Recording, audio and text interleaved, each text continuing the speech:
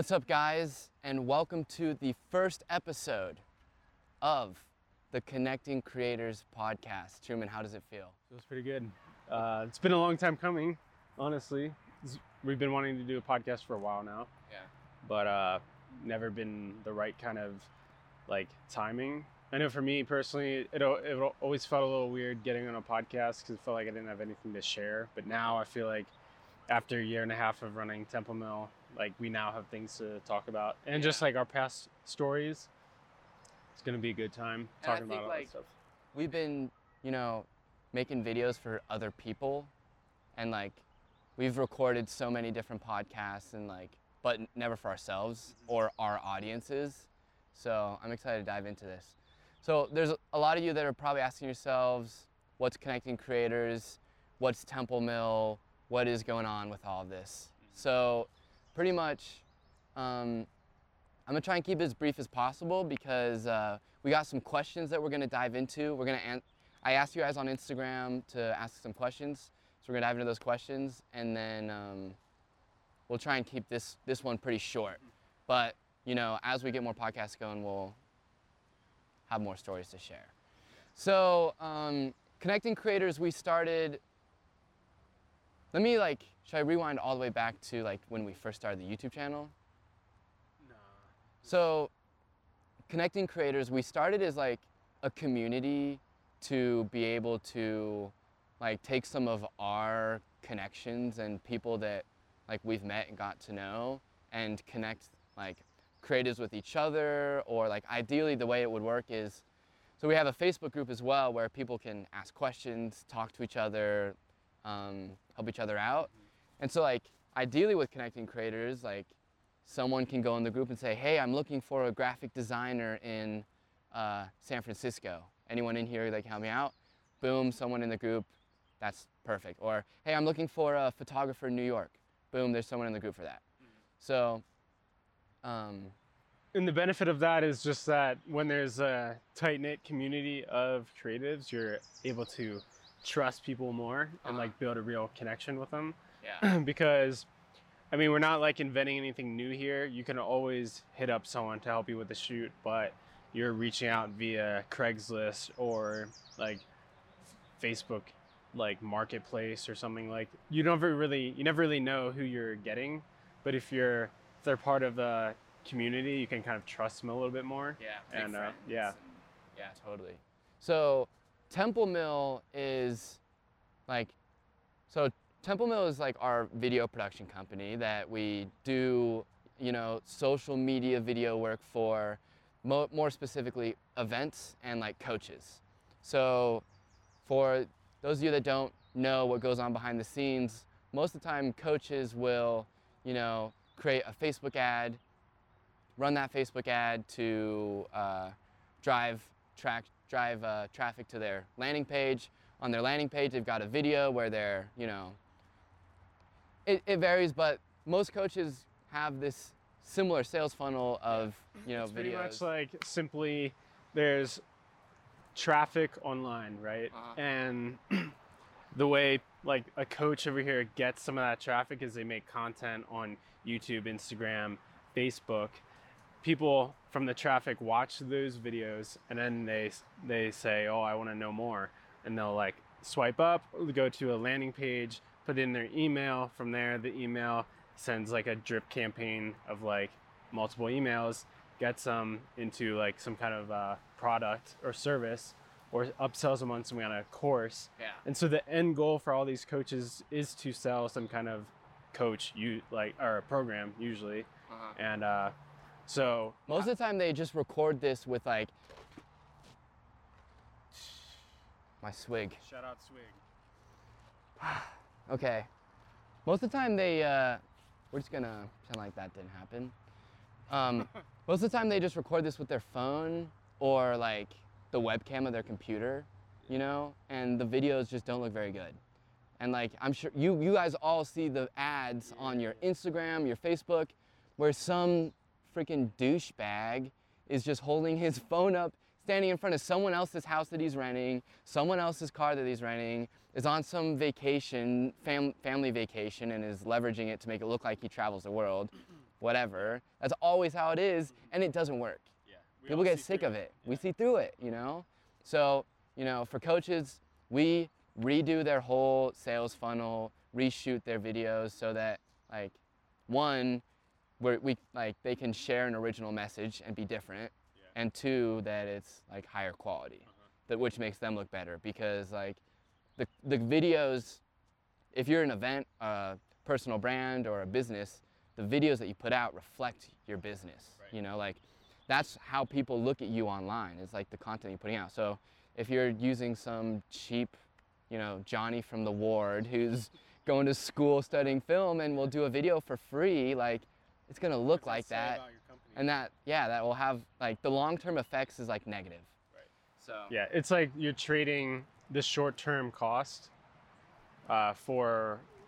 It's like a trade-off. Like you're saving money in the short term, but you're affecting the image of your company in the long term. Because like I like to think of it as like when I was younger, my parents and adults would say like, watch what you put online, that's going to be there forever. Why do we believe that in our personal lives but not in our business lives as well? Like why am I going to put out a crappy video about my company and have that be okay with that and forget that it's going to be there forever? Some people are going to be landing on that video for the first time ever, and they're not going to know anything about your company. They're going to get all the information from that video. Yeah. And then they're going to make their decision on whether or not they're going to buy from you because of that video. Mm-hmm. And that video was made for $100 by a 16-year-old kid. Yeah. So is that an accurate representation of your company? And I mean, you only get one first impression. Yeah. And when you're marketing a video, targeting new eyes that don't know anything about your business, that video is their first impression of you. Yeah. Like, do you want it to be... Anyway, we're not trying to sell you guys. Yeah. So Temple Mill is where we handle like our projects and like our client work. And like, that's been like our full-time, nothing else, 100% of like our work, our income, what pays the rent, what pays our bills is like Temple Mill for the last like year and a half. And so, we tried to... We've learned a lot of things over the past year and a half of having Temple Mill be our sole income. Like it's been our only thing. And so that's where Temple Mill ties into connecting creators, is that we're bringing everything that we've learned over the past year and a half and everything that we're going to continue to learn going forward, we're going to be able to bring to you guys with connecting creators. And we believe that the starving artist mentality is dead, and there's no excuses now. Like everyone can make a good living doing what they love creatively. Like in the past, it was true because you needed to rely on some kind of organization or the higher power, so to speak, to put you on.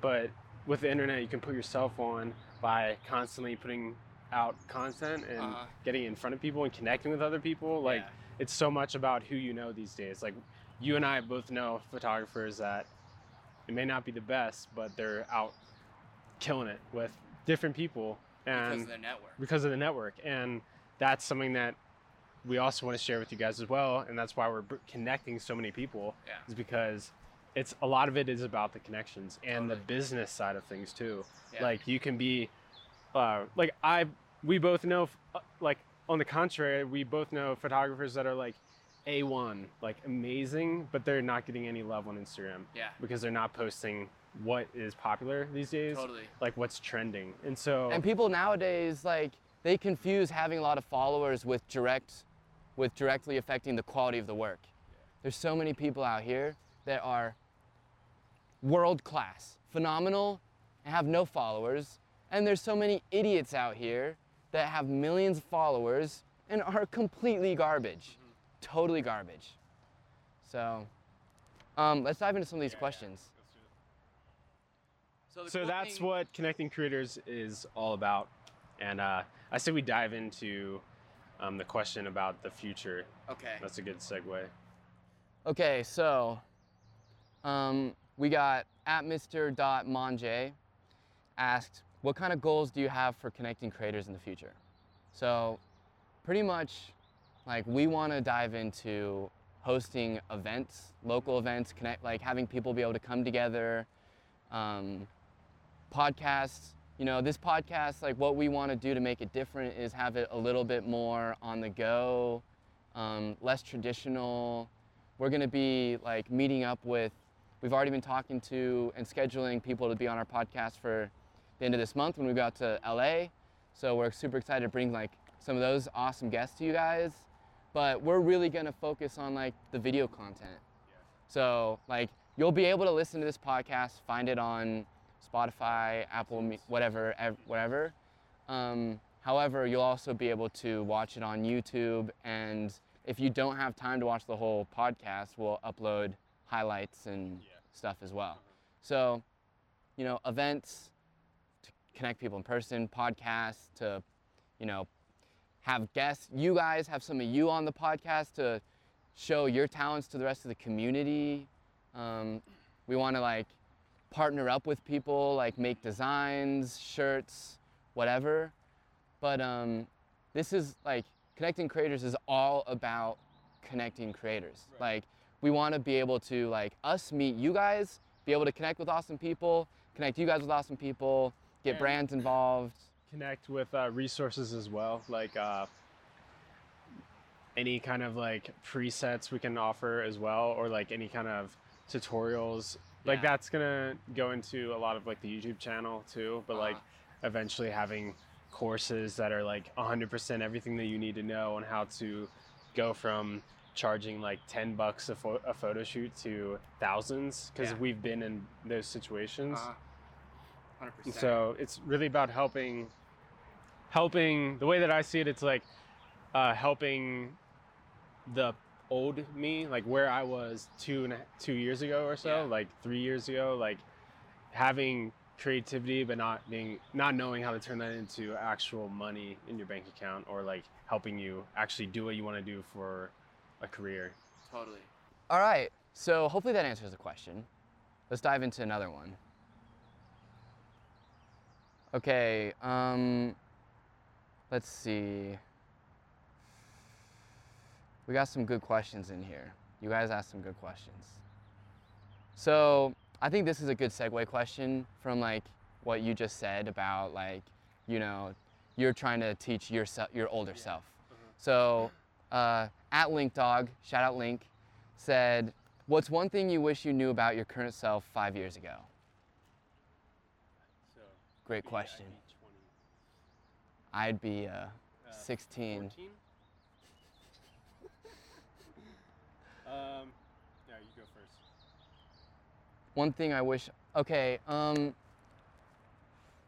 I wish, man, that's a tough question. So 5 years ago, in my head, I was like planning on going to medical school, being an orthopedic surgeon, like that was like my route, and that is not where I was gonna be happy. And it wasn't until I like, you know, started to like take photography more seriously, charging for shoots, that I started to see like, wow, like I would way rather spend the rest of my life taking photos and making videos and make no money than, you know, doing some BS job that pays really well, but I'm not happy doing. And so like, you know, people always ask us like, what would you, if you had like $1 million or $1 billion, like what would you be doing right now? This. If I had $1 billion in my bank account, I would still be recording a Connecting Creators podcast. Like this is exactly what I want to be doing. And so if I'm talking to myself 5 years ago, I would say like, be yourself. Don't be afraid to like stay true to yourself and like let others like be vulnerable, follow your passions, and like as long as you are like trying your very best and like working your hardest, then everything will work out, you know, like, so hopefully that answers the question. For me, so when I was 20, I was still in college trying to figure out my path. And, but deep down I knew that wasn't my path, but it was just everyone else's path, and I felt that I needed to be on that same path. Yeah. But so I would say to just do, like, really simply, the one-liner would be just do what you want to do and don't care what anyone else thinks, because that's like ultimately what happened, but it took me a long time to do it, and I could have jumped into this way faster. But and just like have more self-confidence. Like there's things that like I do now, or like things that I say now that like I had the thoughts of saying it 5 years ago but never said it. Yeah. And like I could have had more confidence and like said those things back then, and like had more confidence in myself and took those risks and like took those actions, and you know, so yeah, it's an interesting question. Yeah. Great question. Let's dive into another one. All right. So we got our boy Kwani 1989. Shout out Quan. He says, "Got any drone cameras?" Tell him about the story. Boy, do I got any drone cameras. So, to everyone listening, Kwon is our friend that we met when we were out in South Korea. A few months ago, we were staying with Truman's cousin, Ted, who's an English teacher out there. Teacher Ted. Teacher Ted. Shout out Teacher Ted. Shout out Teacher Ted.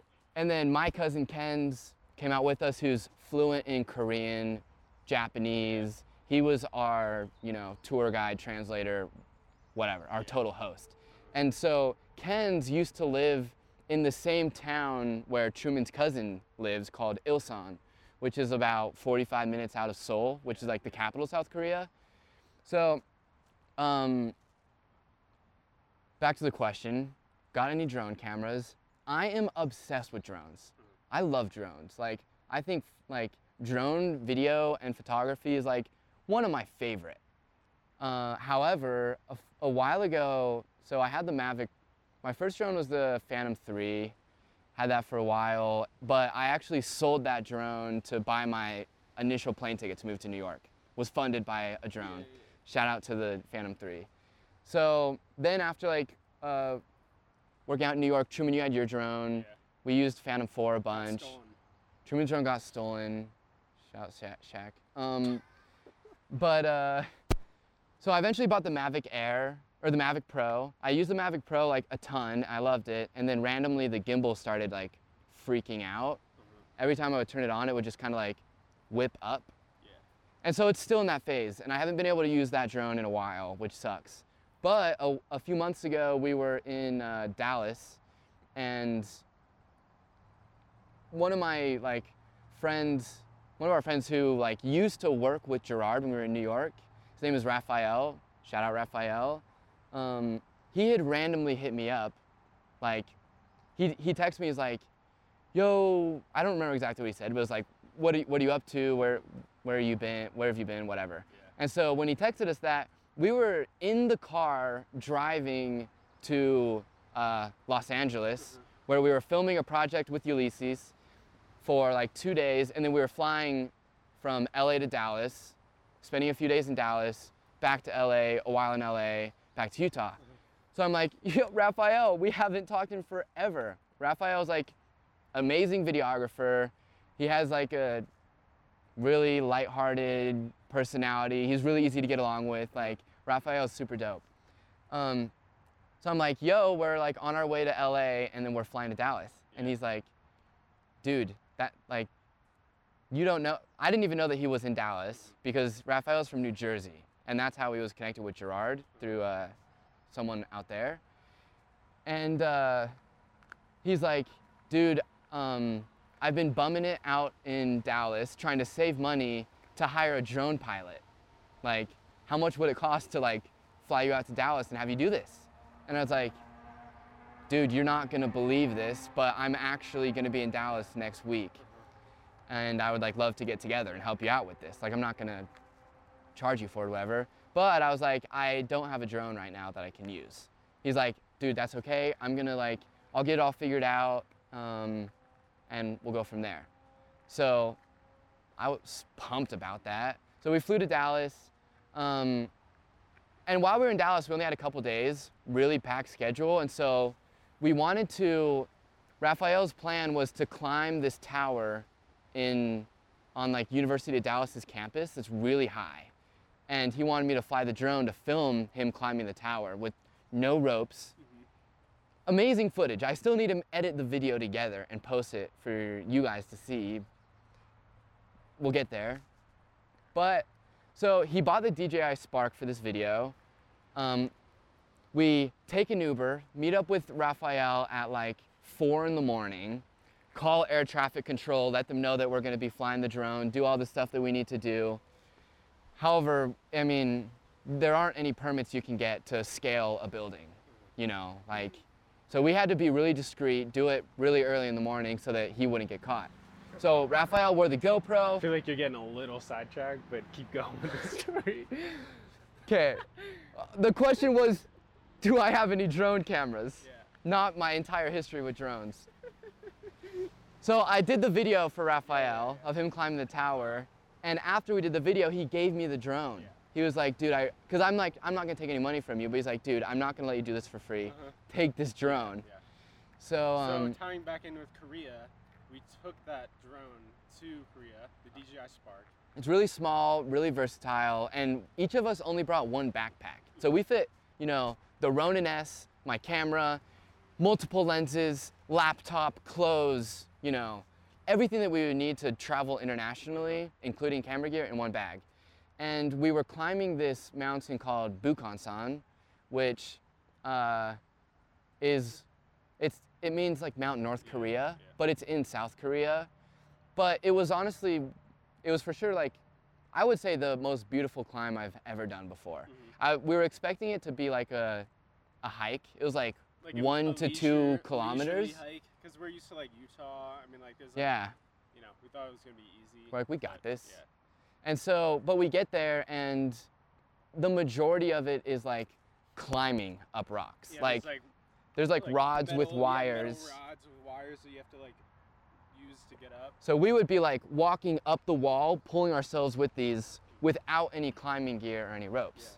So we got to like, I don't know, 2/3 of the way to the top. And like, when you look out, you're just looking out at like the outskirts of Seoul. You're seeing like so much of Korea. So much mountains and then like cities intertwined in it. And like when you're in Korea, you don't realize that you're actually In the mountains. in the mountains. Like it feels like you're in the city, but you're in a city in the mountains. Yeah. And so when we climb this mountain, you really see Yeah. So we really wanted to get that on drone footage. So we lifted it up and like it was going well for a few minutes. I don't know, not even. I mean, Seconds. I was able to like get some like really cool shots. And then like before I took it off, Ken's was like, dude, I don't know if you should fly your drone. Like it's really windy. I was like, dude, I've flown this thing way windier areas. Like top of Payuma was what I was like thinking about. And so I was like, I'll be fine. I've been flying drones forever. I'm chilling. Pop the thing up within literally probably 1 to 2 minutes because I got like some shots. The camera just like started bugging out. The drone, I just like I was like, I could see the drone. Trying to move it, it's not responding.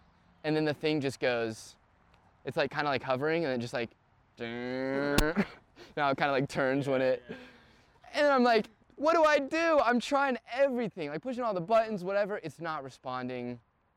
Drone disappears, gone. Yeah. That's it. Footage is gone. I was mad bummed because I wanted to fly the drone like in other places in Korea, other places in Japan. I had only really like flown it once earlier when we were in Japan, like for like in like a residential area. It wasn't like that cool of footage. But like after Korea, we were going to Tokyo, and I was like, it'd be some great drone footage. I mean, not to mention in Korea as well. So didn't have a drone for the rest of the trip.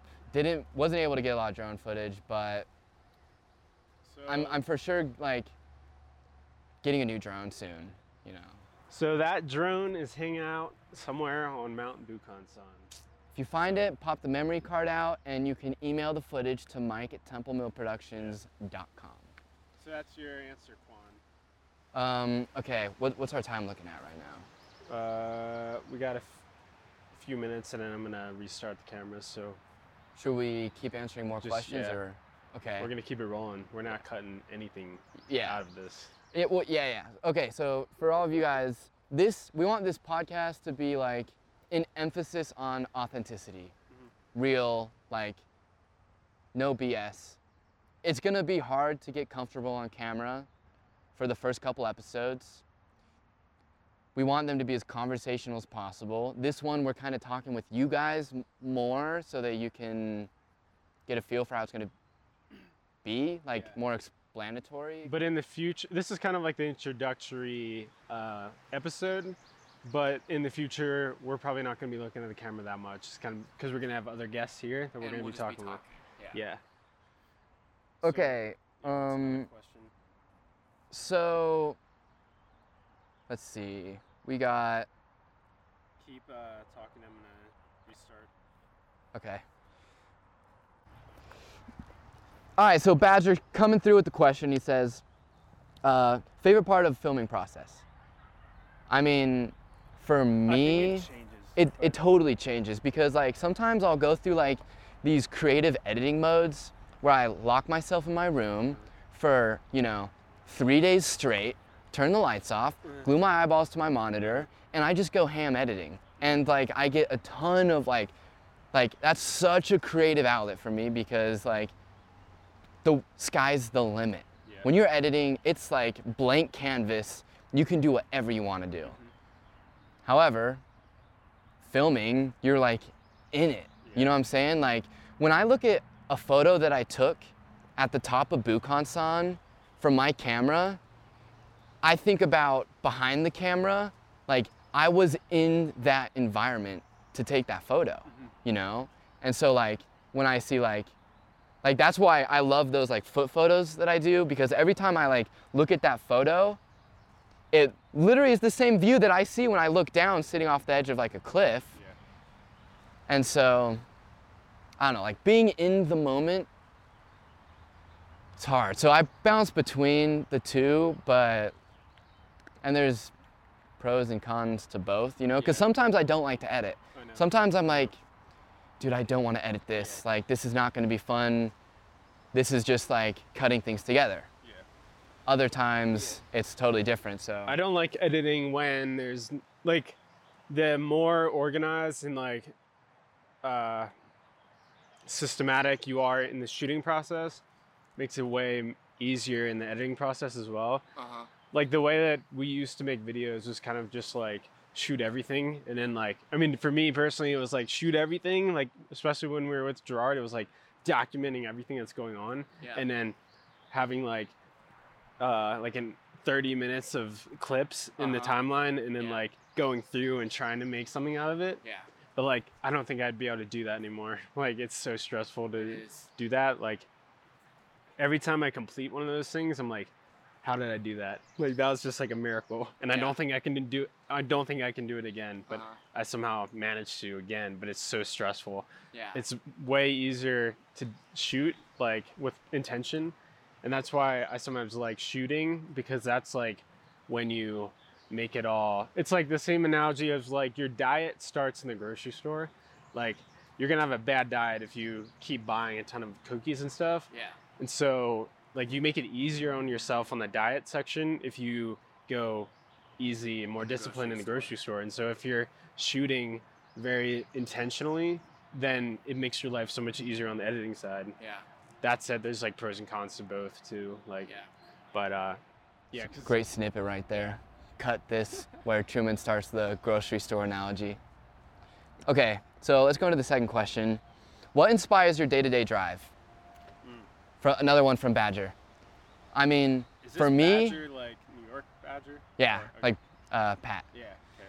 So, honestly, what inspires my day-to-day drive is waking up and knowing that how much money I make today is like I'm 100% responsible for. Yeah. If I make no money today, that's my fault. If I make $10,000 today, that's my fault. And so that inspires. Also, just like doing what I love and like knowing that when I wake up tomorrow, I'm gonna dive into, like growing our business, doing things like that I love to do is like the best feeling ever. Like I'm so glad that I don't have to bust tables anymore. I don't have to shoot weddings anymore. I don't have to do any of the BS that I don't want to do. You know, I can like, hey, we should go in the mountains and record the podcast today. All right. Yeah. I think that's important because a lot of people will try to motivate themselves by looking at like where they want to be, but humans, I don't know where I learned this from, but like humans learn from pleasure, like gaining pleasure, but they also learn more by avoiding pain.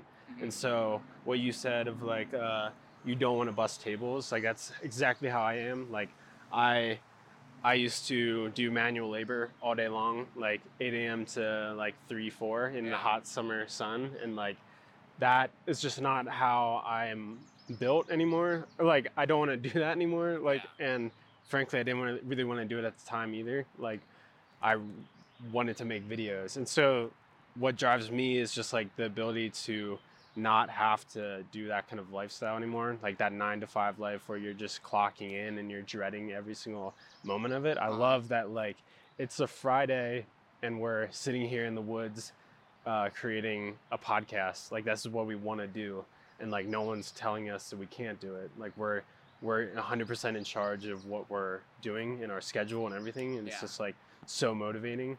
And like I just want to keep working hard every day so that I can make sure that that's always going to be the case. Totally. Great answer. All right, we got a lot of questions, so let's keep it going. Okay, this question we got from Muffin Man 7. Shout out Muffin Man. Muffin Man. All right, so for real, Christian. Do you know the Muffin Man? Do I know the Muffin Man? The Muffin Man? The Muffin Man. The one that lives on Cherry Lane? Is it Cherry Lane? I don't remember what lane it is. However, he better stay in his lane. All right, Muffin Man. So he said, where do you think you'd be without Gerard? Okay, I mean, this is a great question. For those of you that don't know, I'm not gonna dive into the whole story. I keep saying that like with the drone thing, but I did dive into the whole story. I'm just gonna like really brief it, the spark notes. When I moved out to New York, so when I was 17, I met this guy named Gerard Adams, the co-founder of this big media company called Elite Daily, and he sold that company in 2015 to the Daily Mail for $50 million.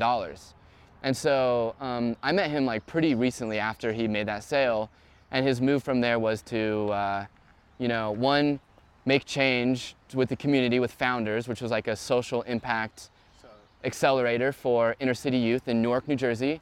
And he also wanted to build his personal brand and interview different leaders, which he started the series Leaders Create Leaders with Digital Jeff, which Truman and my first LCL shoot was the season finale of season 1.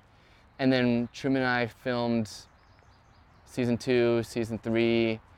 And then after season 3 was when we kind of like parted ways and started our own media company. We still have like a great relationship with Gerard. He's like a mentor. Like I look at Gerard as like a big brother, because like he really took me under his wing and like showed me the ropes at such a young age. And like, especially like going through like some like difficult trials out in New York, like him being there and like being able to like teach was like invaluable for me. So, however, where would I be without him? I think part of why I left like an impression on Gerard when I first met him was because, and this is just totally my opinion, I haven't talked to him about this, but is because like before going out to New York, part of why I went to New York in the first place was because I had like come to the conclusion that I wanted to spend the rest of my life doing what I love to do. I didn't care about making any money or like all I wanted to do was like take photos. That's it. And so I graduated, bought a plane ticket, went out to New York, and I think because like I was in that mindset, Gerard was able to show me like, dude, you can do this and make money. you don't have to be a broke photographer. Like, you have this amazing talent, and like it's invaluable to people. And so like, you know, before meeting Gerard, I was charging 50 to 60 bucks a photo shoot. And that was after me thinking like I'm a pretty established photographer. I had like met influence and like I'd been like starting my own personal brands, but that was still where I valued myself. And so going out to New York, Gerard really helped me see my value. So to answer your question, what would I do without Gerard? Like right now, I would still be making photos and videos. You know, I wouldn't know Truman because we met through Gerard. Yeah. I wouldn't be charging what we charge. Like we for sure wouldn't have a business around this. I would probably have like Mike Ritchie photography, a YouTube channel, whatever, but it wouldn't be done as properly or like as well as we've been doing it. So like, I don't know. I think that answers the question. Do you want to take a stab at it? Yeah, I mean, it's honestly pretty crazy and scary to think where we would be without him. It was both, like, we obviously worked so hard out there. Like, nothing was given to us. He gave us an opportunity, and we Pounced on it. Yeah, we killed it. Like, we crushed it. However, if he didn't give us that opportunity, like, it's wild to think where I would be, because I would probably still be in college, still pursuing something that I wasn't that happy about. Because for me, it was like I wanted to do videography as a professional career for a while. Like, you know, it's been part of my life since I was in middle school, but I never knew that it could be a possibility. I thought it was just always going to be a hobby. I thought I was only like, you know, I thought the only option was to go the traditional route and go to film school and like be a assistant on a shoot like out in LA or something. Yeah. Like I was like literally thinking about like, wow, maybe I should like hit up some of my like buddies that went to film school and like try to do an internship for their company or something, like try to get my foot in the door somehow. But so my connection with Gerard came from Brian Donovan. Shout out Brian Donovan. He is like a saint in my eyes. Brian's a power player. He pulled me out. You know, he pulled me out of where I was, because he knew Gerard, and like 6 months before Brian started working with Gerard, I met Brian at a Tai Lopez event actually in New York. We met in the lobby and we're just like boys from that day. Yeah. But I never knew, like, I just saw him as like this cool guy that I met at a Tai Lopez event. You know, I went back to Pennsylvania and I was like, he's the type of dude that I'll hit up if I ever go back to New York. I'll hit him up. You know, I had no plans of going back there, and but Brian reached out to me and was like, "Hey, I'm working with this guy Gerard Adams. I showed him your videos. I know that you want to pursue like videography as a career. We got this opportunity. It's yours if you want to like do it, but you gotta like leave everything." Yeah. And that was like a difficult. It was a big decision, but it wasn't a difficult one, because it was like my ticket out. Like it was like, this is my shot. Like I'm willing to just dump all this college stuff to do what I want, and if it doesn't work out, then I'll just go back to it. And so without Gerard, I wouldn't have had that ticket out, and I would have had to find somewhere else. And so for me, Gerard was that whole experience, like me, like being part of the founders team, everyone there was such an awareness shift for me. Like it just expanded my awareness of like what's possible. Like 100%. Before founders, before Gerard, before meeting you, Brian Rigaud and Brian Donovan, like everyone there, it was like I felt so alone with like I want to do all these like amazing things in the future, but my peers back home were kind of just like caught up in going out drinking like on the weekends and all this stuff. They didn't have like any clear goals. They weren't ambitious. Like and when I got to founders and started meeting all these people, it was like, these people are like me. And up until that point, founders was the only place that I felt like I had other people to connect with. And the relationships in founders. Yeah, like some of those people I'm gonna like be friends with for the rest of my life. Like you, Brian Donovan, Ragone, Tatted Mike, Jeff. Like, man, can't forget about Jeff at all. Like, he's a huge mentor. Like, he was the one that like initially taught me how to shoot manual. I still have the photo of all that stuff, and then you helped out as well. Like, when I first went to Gerard, I didn't know how to do any of that stuff. I just knew video. But like, looping back to the question, it's like so much of my personal growth came from Gerard, like the opportunity. And I think that shows like the power of finding a good mentor and like what mentors can do for you. Because like being in a little Utah bubble, I didn't really know people, you know? And so like once we started working with Gerard, he immediately put us onto his network. It was immediately like a stamp of credibility, like, oh, these are Gerard's boys? Like, of course I'm gonna work with them. You went from like being in the Utah bubble, listening to like Tyler, the Creator, and A$AP Rocky, to being in New York, literally like working with like Rocky shooting and, with him. Like that's such a crazy like lifestyle change. Like, but, I mean, it was like culture shock because like I really like these are the dudes that I idolized. A lot of these musicians and stuff like that. And when I first met Gerard, that same day I also met his jeweler, who's the owner of this jewelry company called Roman Tail. His name is Prince. And Prince was hosting these events for Fashion Week in New York. And, you know, we followed each other on Instagram. And then after he like saw the work I was posting, he was like, dude, do you want to like cover these events for me? Like come and shoot these? And I was like, of course. Go there. First night, I meet A$AP Ferg, A$AP Twelvyy, A$AP Lou, the whole A$AP mob, except for like Rocky and a couple of other guys.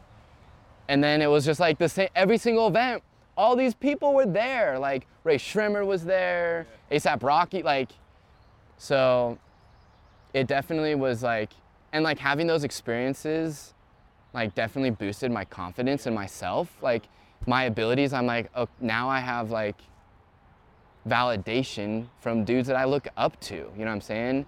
And I think having confidence is also what helped push me to like try new things, be more bold, you know, be more courageous, because I was more confident in myself. I was like, okay, like I just shot Rocky. What can I not do right now? Nothing. I think, Gerard just really, he has he's like a ready, fire, aim type individual where he just is like, go, go, go. And like, if you don't know how to do it, figure it out on the way. And I love that mentality. And I think that's something that we still carry with us in Temple Mill. It's like, if like someone comes to us and is like, can you do this? The answer for us is always, like, of course, like we'll figure it out. If we don't know how, like, if we don't know how to do it right now, we'll figure it out so much that like we'll crush it for you. And like, you know, like, and like the first LCL shoot that I did, I did not know what I was doing with video. I thought that Gerard hired me as a photographer, you know? And so, you know, we go to the river, which is where Belleville meets Newark, an area where Gerard growing up, you know, had a bunch of memories with like, you know, overcoming his past of like slinging drugs and stuff like that. And so we filmed the season finale of season 1, and I mean, I had no idea that's what we were even doing. I thought we were just taking photos. And he was like, yo, record this. Next thing I know, new day, new goals, it's your boy G, and today we're back with the season finale of season 1 of Leaders Create Leaders. I'm behind the camera like this.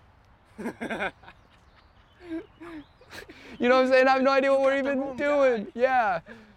But we filmed the whole episode, like, and you know, Digital Jeff was like there to help with like, he wasn't there on that first shoot, and Jeff was always this mysterious figure in my head who like I'd heard about, and everyone had told me about how amazing Jeff was. And then one day, literally the first sight of Digital Jeff, he rolls up to the front door of Founders on a boosted board. He's wearing some like orange Adidas Ultra Boost.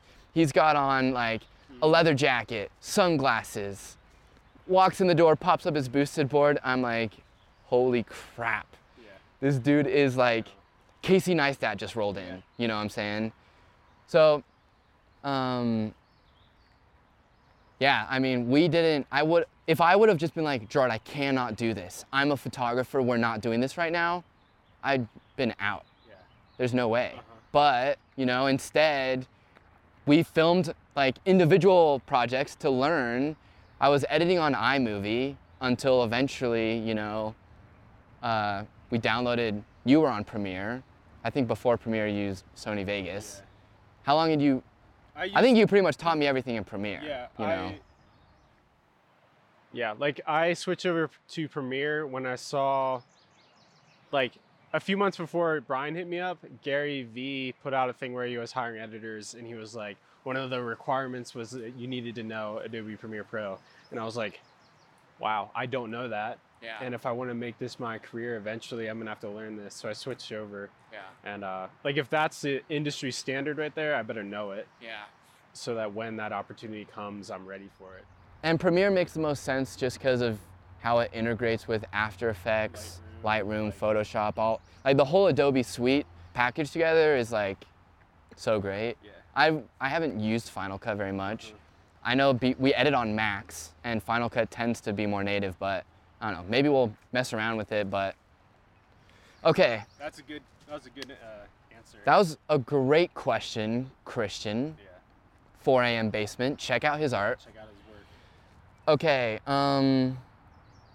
we got, what's our time looking like right now? Like 4 minutes until I'm gonna switch cameras up again. Should we? We're at probably 40 minutes right now. All right, I think we'll just do like, 1 or 2 more questions. Yeah. We'll wrap it up. And we'll go through these questions quick because I want to hit what, like, most of you guys' questions. Yeah. So, Dixon Mortimer, my homie, my dog, said, who has the best album cover design? Man, It's a really good question. I'm trying to think of like. All right, I mean, I'm biased to, I would say Tyler, the Creator, because Flower Boy? was this which artist has the best album covers or which specific album cover is the best album cover? Yeah, I don't know. If I were to say,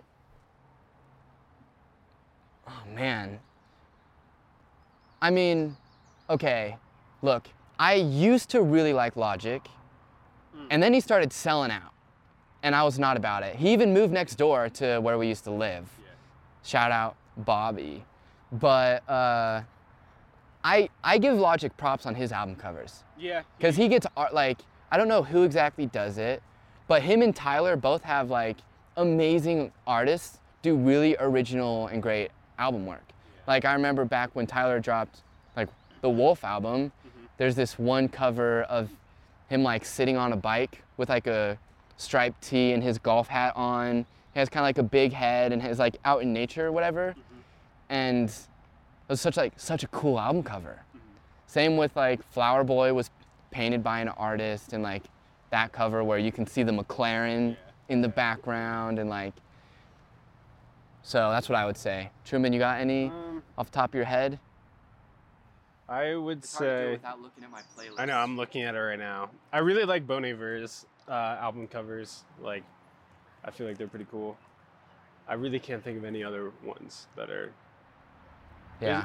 I feel like there's some out there for sure like, that are really obvious and I'm not thinking of. Yeah. Okay, let's move on to the next question. Great question, Dixon. Okay, so the last question. I wish we had more time to hit everyone's questions, but we'll be doing more of these and we'll be able to, have more time, but we're kind of getting to a time limit here. Yeah. So last question, it's from @AmonCooner, and he says, I'm a videographer and a photographer. Do you think my work is good enough? Thank you.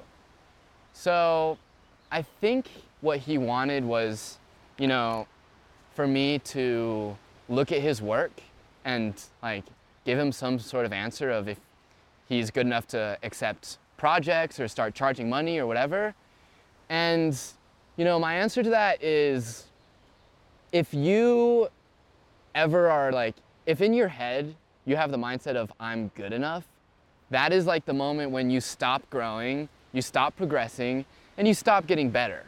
And 9 times out of 10, if you're one of those people that thinks that you're good enough, like, there's so many things that you can improve on. Like, there's so many people that come to my head that, like, I look at their work and it hasn't changed at all for the last 1 to 2 years. And those are usually the people that say, like, I'm so good, like, I'm the best videographer ever, like my work is amazing. Like, it's like you can know that your work is amazing, but know that you have to progress. Like, there's always things to get better at. Like, yeah. You can be confident in yourself Yeah. and be talented, but that doesn't mean that you're the best. Yeah. You know what I'm saying? Like, and so, like, for myself, personally, I'm nowhere near where I think my best is. Yeah. You know, my best is like, I've got my own shoe with Converse. I'm making millions of views on the interwebs. We're making millions of dollars with our video production, and we're working with the best of the best. And even then, there's still things to get better at. And like, that's one of the things that has always, like, I've always loved about photo and video, is because of how many changing elements there are with the environment, the model, the lighting, the camera settings, the editing, the exposure, the contrast, the sharpness, the saturation. There's unlimited possibilities and there's always room to improve, you know? What people think is good is relative. Style is always changing. What I'm wearing right now would not have slid, you know, in the 1920s. What someone was wearing, but just in the 1920s, like, they would have looked at me and said, what the heck are you wearing? So I think some good advice would be to always be progressing and always be adaptable to the changes of, like, situations going, like, the state of the creative space. Like, Yeah. if I was only shooting on film and I never was, like, upgraded to Sony's or things like that, there's only so much that I'm gonna, like, progress, you know? Totally. Like, you can, like, allow the new technology and allow the new ways of doing things to, like, provoke you to learn more and get better. Yeah, and like, don't be afraid to accept criticism. Like, I know, like, for me, that was something I was really bad at first, because like, I am a little bit of a hothead. I'm working on it, but you know, when someone like would criticize my photos right in front of me, I would immediately take it personally, which is a bad thing to do. But you know, it's common, because It's like, common. You took that photo, like, that's your art. You know? Yeah. If someone's saying that your art is not good, then And there's definitely, like, you gotta be careful of whose advice you take, Yeah, because like, for me, if someone who is working a 9 to 5 and, you know, lives in the suburbs, never picked up a camera. never picked up a camera, they come to me and they're giving me advice on photos, I'm not gonna take that advice, because one, I'm gonna take the advice of people that I wanna be like. I don't wanna be like that, you know? And so, accept criticism, be skeptical of it, but don't deny it, you know? Yeah. Odds are people say things for a reason. They're not just lying to make you feel bad about yourself, you know?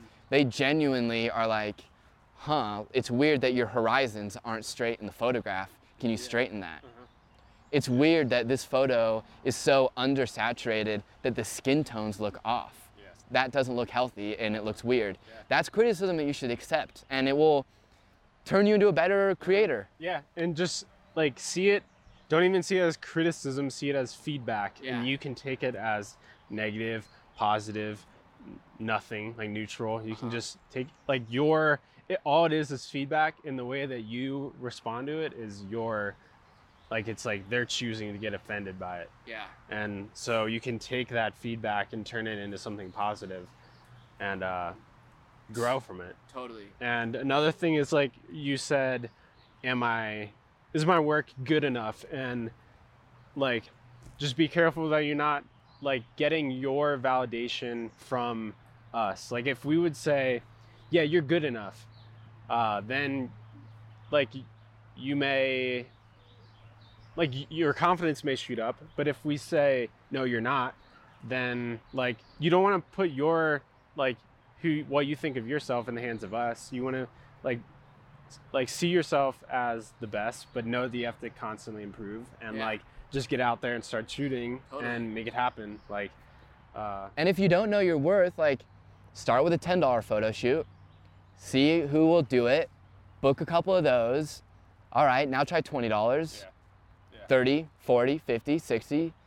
Keep setting the bar, 100, 500, 1,000, until eventually, you know, you're at the point where you're a professional creative. This goes for, you know, graphic designers. You're designing logos. Start cheap, find out where your price point is. You're a photographer, you're a videographer, you're a musician, whatever. So I think that's a great point to wrap this video up on.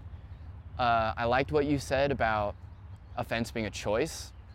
Firm believer of that. Like, if you're getting offended over something, like, you're letting somebody else have power in your life because you're taking something that they said and having it stick with you. And so, you know, you can choose to get offended and you can choose to move on from it. And so, you know, you always can go farther with thicker skin. I can't remember, there's a quote, I can't remember what the quote is, but the thicker your skin is, the farther I forget. Like, so, yeah, I think it's a choice that you get offended. That being said, like, there's still days where if I'm feeling down and someone says something, I'll take it as like an offense, but that's because I'm down. Like, if my confidence is up that day and I'm comfortable with myself and I have that thick skin, then it's like water off a rock. Brush like it off. Yeah, so you have to first be comfortable with yourself and like know that, Know like, thyself. yeah, know thyself. And like, I know that I'm not the best that I'm ever going to be. Like, I'm always growing, I'm always expanding, but I know that right now I'm chilling, like I'm okay with myself. And so that's like all it takes for you to be comfortable with yourself, to like not take criticism so harshly, you know? Like, if you're cool with yourself, then that, like, what other opinions do you need? Totally. Money. This is why I like Truman. All right, guys, so thank you for listening this far. If you're still here, we're really excited to start, you know, posting more of these, getting our friends on here so you guys can get to know them. You know, we'll let you know beforehand who the guest is so that you can prepare questions, and then we'll ask them your questions. So, you know, one episode I'm really excited for is we're gonna have my buddy Quinn on here. His Instagram is @wave and @bestcelebrations. He is a Instagram genius. He is a amazing photographer, like one of my favorite, you know? And so really excited for you guys to get to know him. Think of some questions that have to do with, you know, organizing your Instagram, growing a following, you know, photos, whatever, and we'll see you guys in the next one. That's not gonna be the next episode, down the line a little bit, but, you know, we're excited to be able to bring these people. So thanks for watching, and we will catch you guys next time. Catch you on the flip.